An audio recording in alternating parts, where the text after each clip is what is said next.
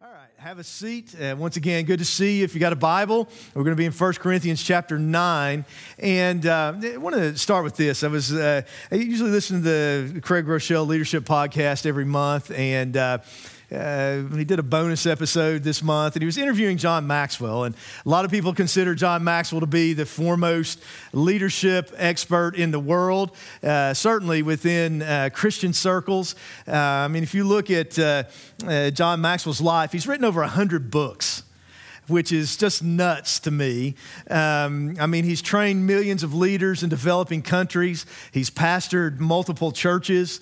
And he was talking about, though, he was speaking at some conference or whatever, teaching on leadership. And in one of the breaks, he was talking to people. And a young man who was a graduate student working on his MBA came up to him, was talking to him. And he said, I want to do what you do. Excuse me. And Dr. Maxwell's response was, well, are you willing to do what I did? And you see, when we look at successful people, we would all like to do what they do or have what they have, right?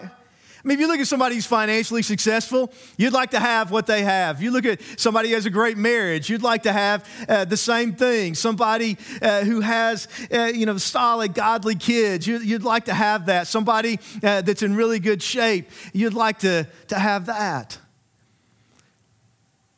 It's easy to want to do or to have what someone does or has, but are we willing to do what they did to get there?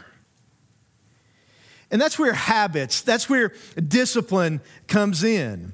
Casey Graham, quoting Jim Rohn, says there's two kinds of pain. There's the pain of discipline and the pain of disappointment. You choose. And that's true. We choose, some pain in life we can't control, right? Some pain we can control. And there's some things we can either pay now or we can pay later. But when we pay later, the price is always greater. We choose the pain of discipline or we choose the pain of disappointment. Why is that? Well, Maxwell says that consistency compounds. Consistency compounds. And I think there's a lot of truth in that. That's why the outcomes of good habits, the outcomes, there's compounding results there. When it comes to bad habits, there's compounding results there. I'm midlife, hopefully. I've been an adult, theoretically anyway, for about 30 years. It might have been questionable at some moments in there, but hopefully I've got at least another 30 years to go with that. But in the middle of life, I can see both for good and for bad how true that is.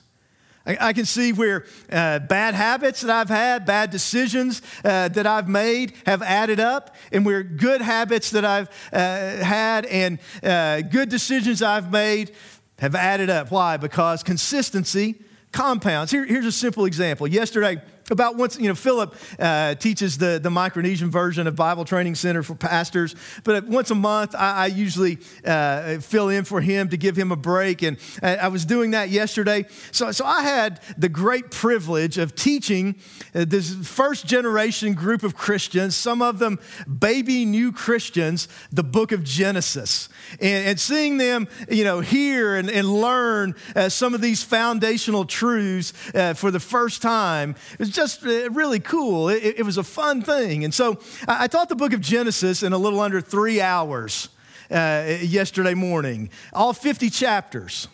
And you say, well, how long did it take you to prepare? How much time did you spend last week getting ready to teach the whole book of Genesis?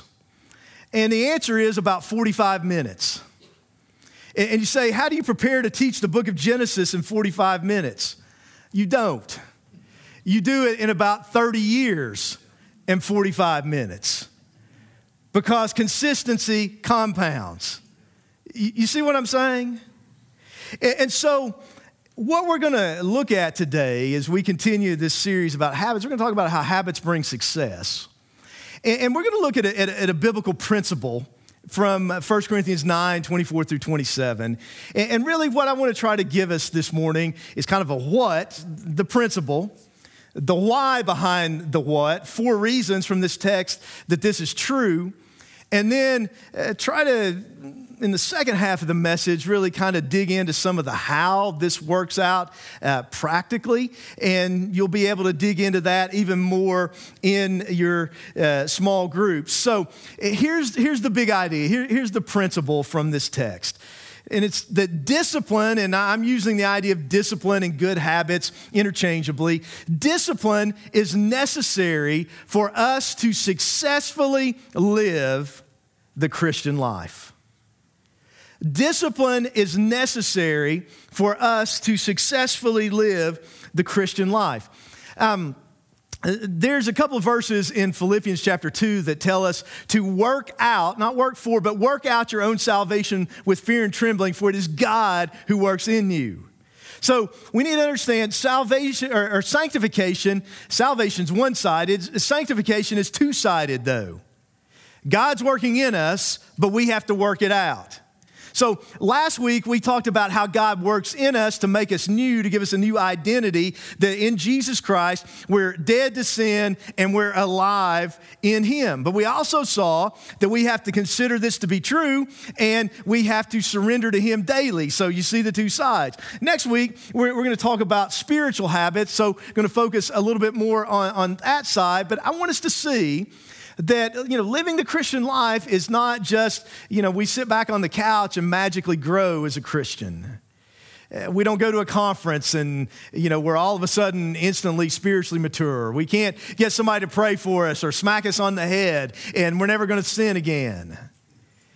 It's daily discipline. This is what Scripture says. And understand, Paul is using athletic analogies here. And so I'm going to use some athletic analogies, but probably the background of what he's talking about here is what's known as the Isthmian Games. It happened every 2 years in the area of Corinth. Jennifer, if you'll go ahead to that slide, not the scripture, but move ahead to the pictures. Yeah, this is a picture of the excavation site of the stadium where they held the Isthmian Games. Because they held the Olympics every 4 years. This was every 2 years. In fact, when we read in 1 Corinthians 9:24 here, and it talks about running the race, a race is literally actually, a clearer translation would actually be stadium. It's the Greek word that we get our word stadium from. And if you go to the next picture, this is a statue, and you see like the garland, the wreath on this person's head. That's what they competed for. When it's talking about a perishable crown here, this is what they won. In the modern Olympics, there's gold, silver, bronze medals. That wasn't the case there. It was only first place. This is what you won. Now, understand that you had to be a citizen to enter the race. And there were certain rules that you had to compete by. Now, when it talks about running the race here, it's not talking about running a race for salvation. It's speaking to those who are already saved. The way that we're saved is because Jesus successfully ran the race that we fell down in trying to get out of the starting blocks, that we have sinned, that we've blown it all, but He ran the race. He never sinned. And then by virtue of His perfect obedience and then His sacrificial death, now our sin is placed on Him. His obedience is credited to us as righteousness when we trust Him. We're saved. We're in the race. He's the author and the finisher of our faith. He's going to enable us to finish our race, but we have to discipline ourselves, is what this text is going to tell us, to effectively run that race and to be everything that God wants us to be. So with that as background, let's just read what it says here in 1 Corinthians 9, verse 24. It says, "Do you not know that those who run in a race, or literally run in the stadium, all run, but one receives the prize? Not a silver medal, not a bronze medal, not a blue ribbon for everybody, not a participation trophy." Apparently, Paul had never been to a 21st century field day. This is how it worked then. And he's saying this is how the Christian life works. He says, and everyone who competes for the prize is temperate, is disciplined, is self-controlled in all things. And he's speaking here of athletes, of these runners, these boxers. That's the two specific analogies they used. There were other events for both males and females. He says, now they do it to obtain a perishable crown, but we for an imperishable crown. Perishable means it's going to fade away. It's not going to last. Imperishable means it's going to last forever. And so here's his application. He says, therefore I run thus, not with uncertainty. Thus I fight is not as one who beats the air. I'm not running aimlessly. I'm not running just to be running. I'm not shadow boxing. There's a real competition going on here. But he says, but I discipline, literally I buffet. I think I used to read it as buffet, but I buffet. Literally, I give myself a black eye. I beat myself black and blue. I discipline my body. In other words, a good athlete makes their body their servant instead of being a servant to their body. I discipline my body and bring it into subjection, lest when I preach to others, I myself should become disqualified. So, if we're going to successfully live the Christian life, it requires discipline. Disciplining our time, disciplining our thoughts. An undisciplined thought life, whether it's lust, whether it's worry, whether it's wrong identity, whatever it may be, can sabotage our lives. Undisciplined words can sabotage our relationships. Undisciplined eating or lack of physical activity, lack of discipline there can sabotage our health. Undisciplined drinking can sabotage our lives in so many ways. A lack of spiritual discipline can keep us from knowing God well, can keep us from growing physically. Undisciplined finances can, mess up our lives. To live successfully and to mature spiritually requires discipline. That's what he's telling us here.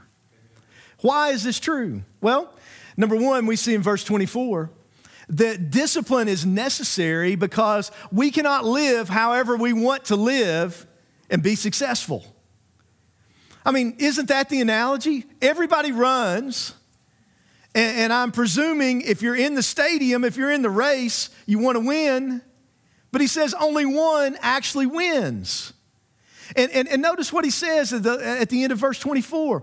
He's talking about the prize, and he says, run in such a way that you may obtain it. And what that's saying is, if we run the wrong way, we're not going to win the prize. In other words, we're going to fail instead of be successful. We can't live however we want to live and live successfully. As a Christian, or I think it's just a general life principle. We can't spend however we want to spend and have good finances. We can't think however we want to think and be healthy in our minds and in our lives. We can't eat however we want to eat. We can't relate to people however we want to relate to people and have good relationships. It's obvious.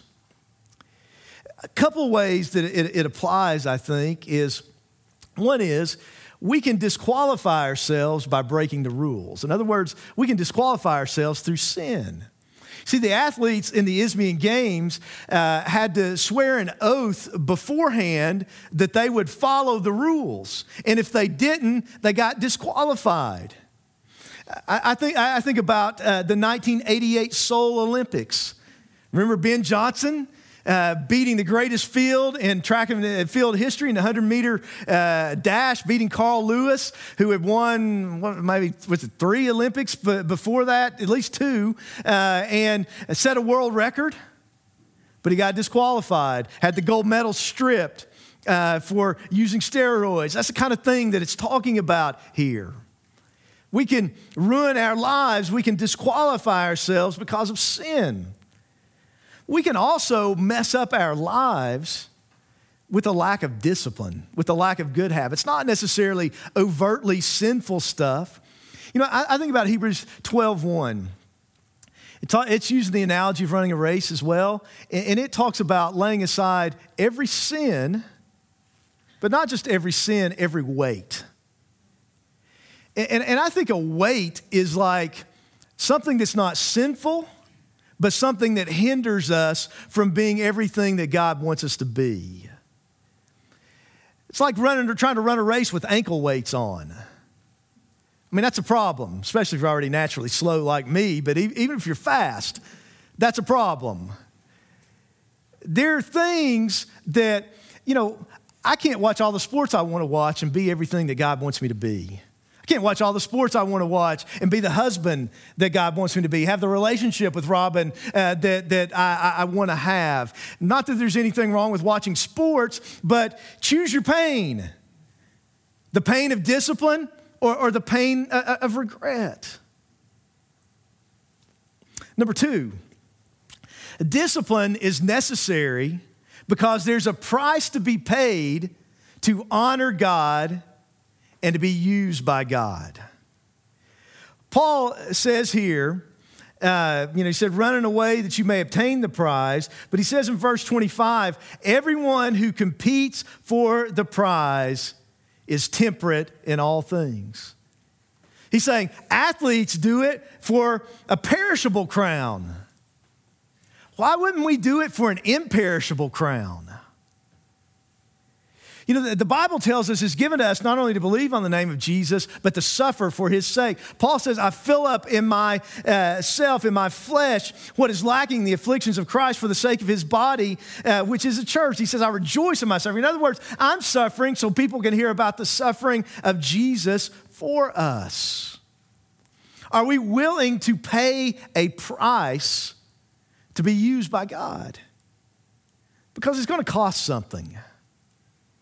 It's going to cost us laying down sin. It's going to cost us laying down some weights. It's going to cost us laying down some of our own desires. It's going to cost some sacrifice.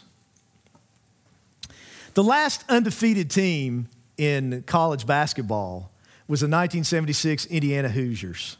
They went 32-0, if I remember correctly, won the national championship. Afterwards, their coach at that time, Bobby Knight, a lot of you remember him, was interviewed by 60 Minutes. And he was asked, why is it, Bobby, that your basketball teams in Indiana are always so successful? Is it the will to succeed? He replied, the will to succeed is important, but I'll tell you what's more important. It's the will to prepare. It's the will to get out there, go out there every day training and building those muscles and sharpening those skills. You see, victory's displayed in public, but it's won in private. If God's going to use us, it's going to come out of the overflow of how we live our lives, what our habits and our choices are day in and day out. There's a price to be paid to honor God and to be used by God. And what Paul's saying here is athletes pay that price for a perishable crown. What kind of price will we pay for our Savior and for an imperishable crown? You know, if you think about the great athletes of the last few decades in their training regime, it's nuts. Remember Michael Phelps, the Olympic swimmer? He swam approximately 50 miles a week, plus specialized training, plus weightlifting, and ate about 8,000 to 10,000 calories a day to be able to support all of that physical activity. LeBron James, 4 NBA championships, 4 MVPs, I think, spends over $1 million a year on training and physical recovery. Jerry Rice, maybe the greatest NFL player ever, certainly the greatest wide receiver, in the offseason had near his home, maybe it was on his property, would run a 5-mile hilly area, including 10 40-meter sprints on the steepest part of the hill. And that was just in the morning. In the afternoon, he would do weight training. Literally, some NFL players would come to join him just to see what it was like. Some of them would literally get sick and couldn't even keep up with him. So when they couldn't keep up with him on the hill, they definitely couldn't keep up with him in the fourth quarter of games. Part of the reason why he was so successful.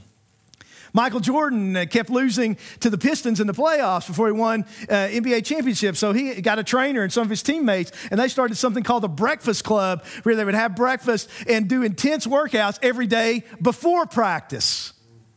After that's when he won 6 NBA championships. Larry Bird would run 2 or 3 miles and make hundreds of shots before games, not just in off-season training. One night he scored 60 points 2 days before that. I don't know why an NBA player would do this, but he'd literally run a road race. But the thing about it is, there's one of the most famous games of his career is during the finals. And in June in Boston, there was a heat wave. It was 97 degrees that day. The old Boston Garden, Larry Bird's my all-time favorite athlete. The old Boston Garden didn't have air conditioning. The Lakers, literally, when they're on the bench, were using oxygen. He had one of the greatest games of his career. Victories achieved in private is displayed in public.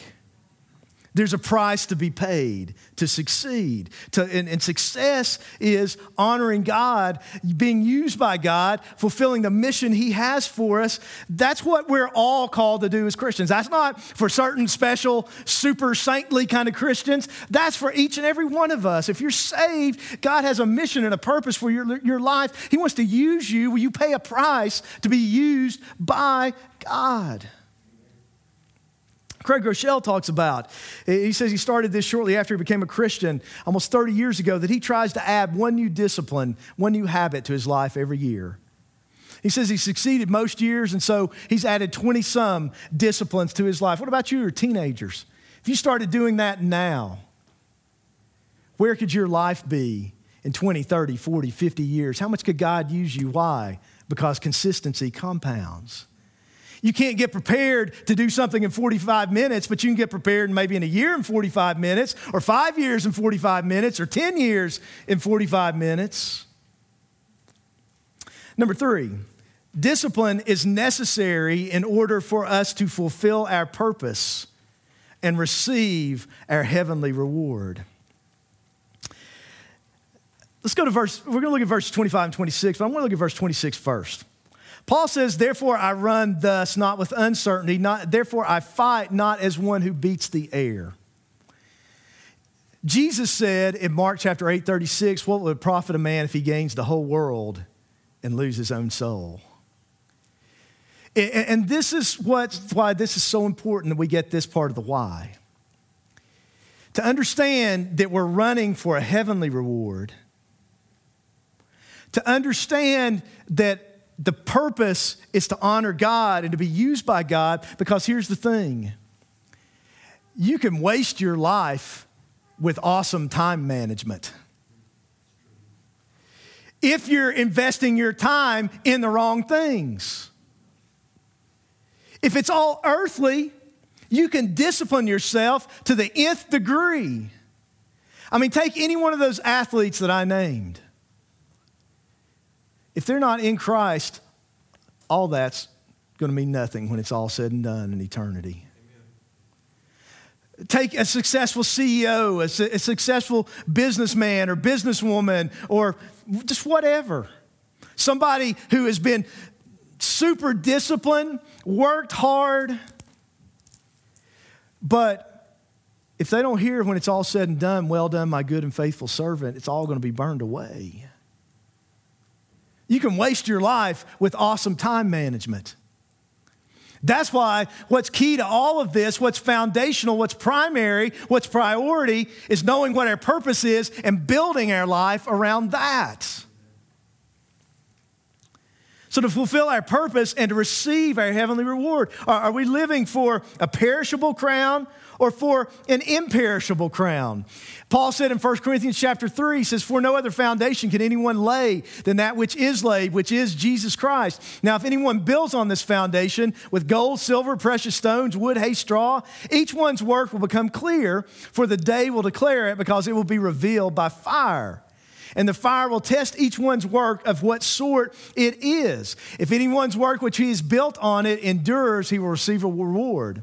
If anyone's work is burned, he will suffer loss, but he himself will be saved, yet so as through fire. is what you're building, what you're investing your life in, going to outlive you? You know, I referenced before Ben Johnson, his gold medal being taken away because of cheating. You know what he said? It's very ironic at the press conference after he won the race. He said, a gold medal, that's something that can never be taken away from you. And it was gone in less than 24 hours. What are we building our life on? What are we building our life on? Number 4, discipline is necessary in order for us to avoid being disqualified and ruining our witness. Notice what Paul said. He said, I discipline my body and bring it into subjection, lest when I preach to others, I myself should become disqualified. You know what a frightening thought is to me? That I could spend my life trying to build the kingdom of God and trying to serve God and tear it all down in a moment. In a day, in a compromise. And of course, usually compromise doesn't really happen in a moment. There's things that have led up to it. That's why discipline's so important. Do you want to ruin your life? Do you want to ruin your witness? I mean, we could name a list of pastors, of Christians who have. That thought should frighten us, and I hope it's a fear that's motivating. To live with discipline, to not believe the lies, to know how weak and susceptible each and every one of us is, how much we need accountability, how much we need to surround ourselves with systems and people that can guard us. And so I think that's a good lead-in to the last part of this, and that's the how.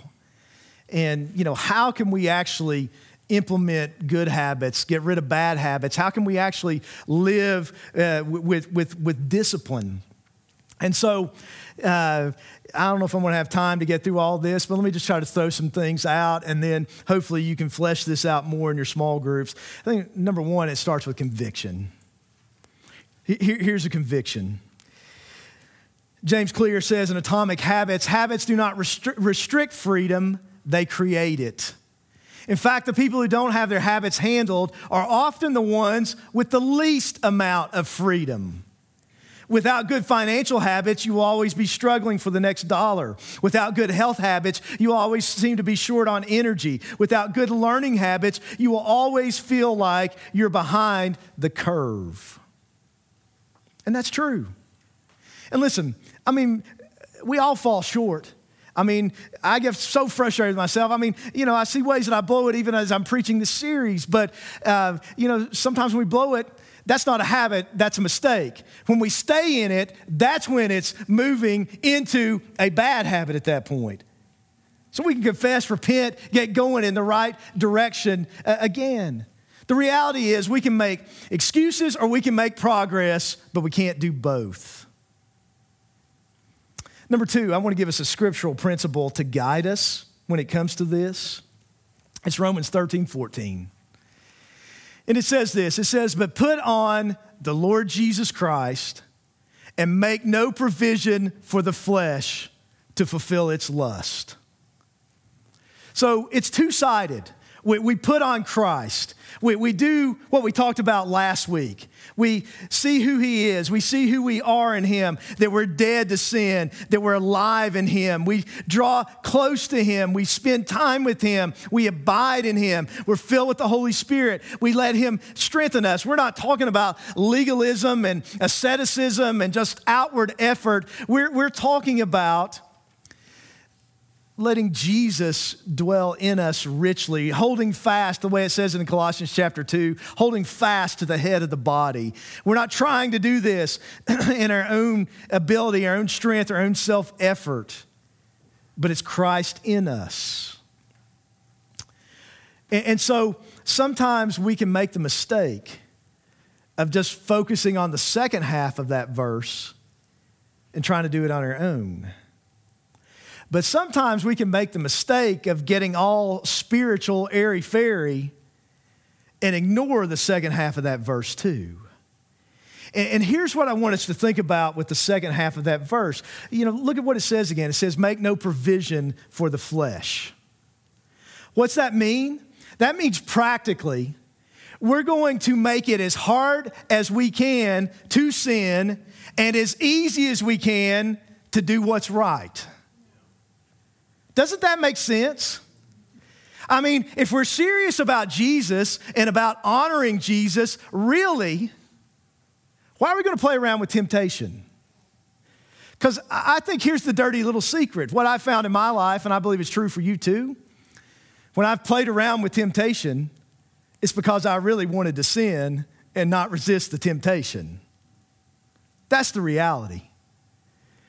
Practically, we're going to make it as hard as we can to sin and as easy as we can to do what's right.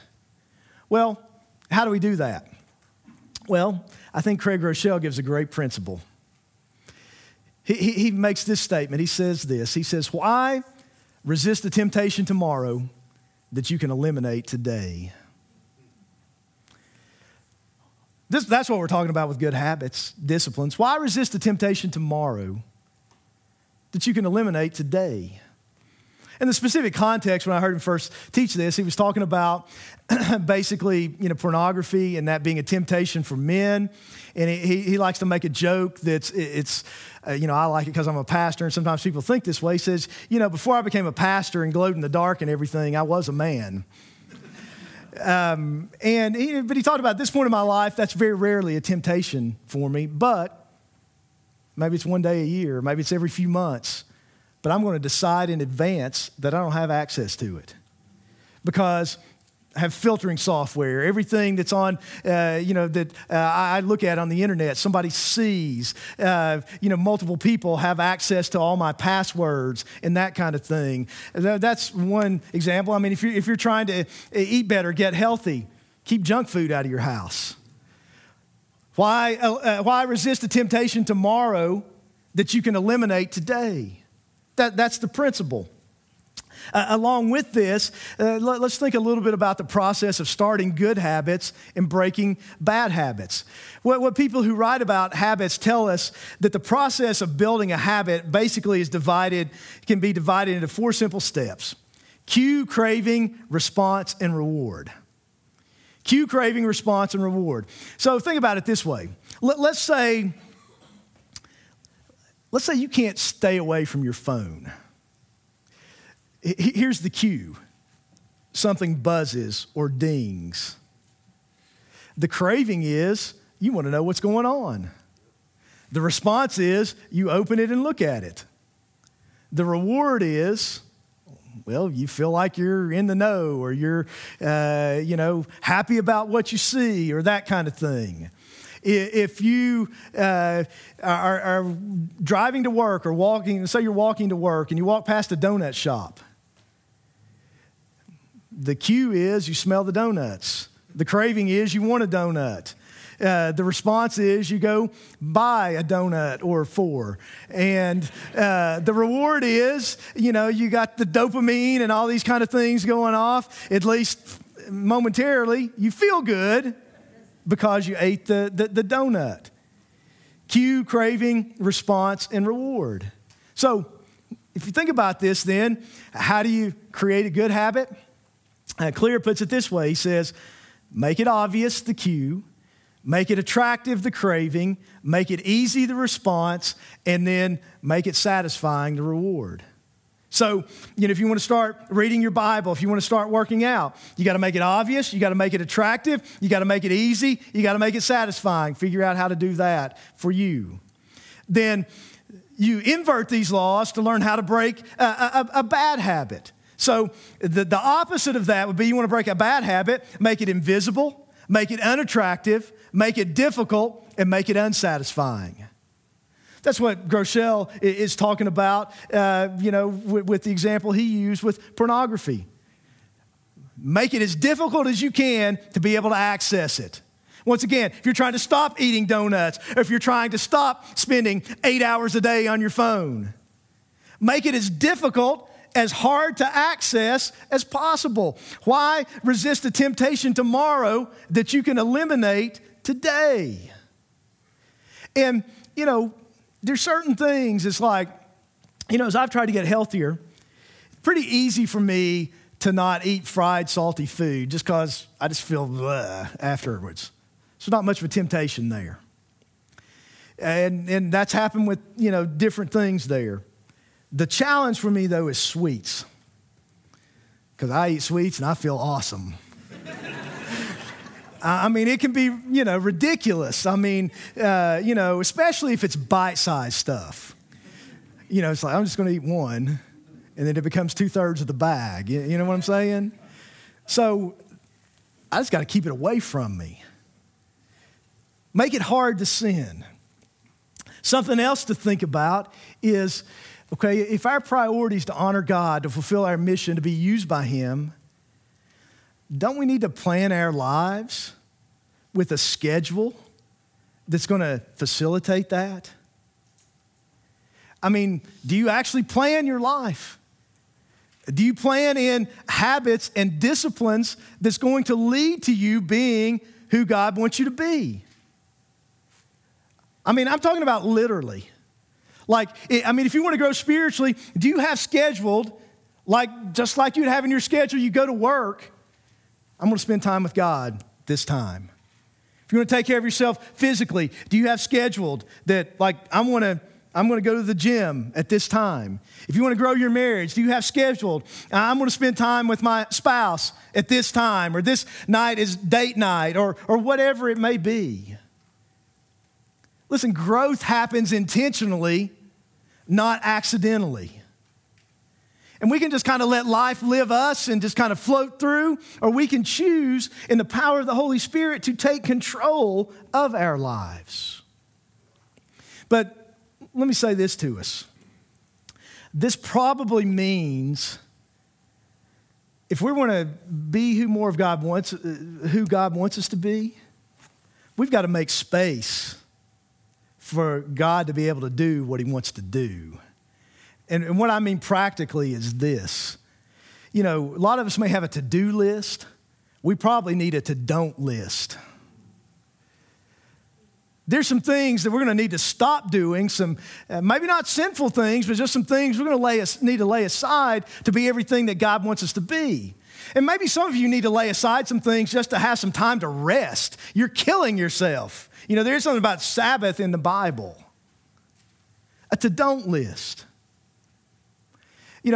I learned about this a few years ago. Something that True Life was a part of starting is something that God really used, something we did for several years, is we did a youth rally with an evangelist named Jeff Harville, and it started at True Life, and after 2 or 3 years, it outgrew True Life. We literally, this room, normally it has 216 chairs in it. Right now it has about 180, but literally the last year it was at True Life, there were 300 people here in this room, in the lobby. There were teenagers everywhere. It was August. It was like 105 degrees in here. It felt like. We went to Alpha, outgrew it in a year there. Went to First Baptist. At its peak, there were close to 1,000 students at it.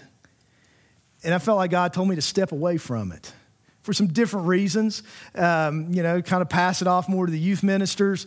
It took too much time for me. But literally, within a week of me stepping down from that, David Robinson came to me to talk about going to Washington to plant a church, which we were, they replanted, but able to participate in that. And Julio called me from Honduras about the possibility of starting, the seminary, the training centers there. And so this youth rally has continued on. But I've made way more impact by teaching and writing seminary classes that's now multiplying and will continue to multiply down through the years. But God removed one thing to make space for something better. Are there things that you're hanging on to that you need to let go of to make space for what God really wants to do with you? You can't do it all. Guaranteed way to fail is to try to do it all. There's certain things that God has assigned for you to do. And success in life is finding out what God wants you to do and doing it. But it takes discipline to do it day in and day out. And listen, you've heard this before, but it's true. We way overestimate what we can do in a year, and we way underestimate what we can do in 10 years. Consistency compounds. If you'll walk with Jesus, if you'll serve him, if you'll obey him, if you'll discipline yourself for the purpose of godliness, which we're going to talk about next week, day in and day out, your life, when it's all said and done, will bear great fruit. And you'll hear, "Well done, my good and faithful servant." And you'll receive an imperishable crown. If you're in Christ, that's how you're called to live. That's what you're called to live for. If you're not in Christ, he wants to save you. He wants you to get in this race. He wants your life to count. He wants to use you, because the reality is, whatever great things you do on earth, it's ultimately going to all burn away and be meaningless, forgotten. God's designed us for eternity. Scripture says he's put eternity in our hearts. He wants us to know and enjoy him and experience the joy of our reward forever. He doesn't want us to be eternally separated from him in hell. He wants us to have a relationship with him, and he wants to use our lives. And it happens through laying the foundation of Jesus Christ. And then it happens daily by building on that foundation with discipline and obedience. Are you running the race? Are you running to win? Are you running with discipline? Because that's the only way we can win. Don't waste your life. Don't waste your life. Don't waste your life because you got the wrong purpose and the wrong priority. And don't waste your life just because, don't miss out on God's best just because you won't discipline yourself to experience that. There's not shortcuts. Listen, if these athletes can go through all this to win a medal, it can be taken away in 24 hours. What should we be willing to do for the one who left heaven and came to earth and gave himself for us? Let's bow our heads and close our eyes.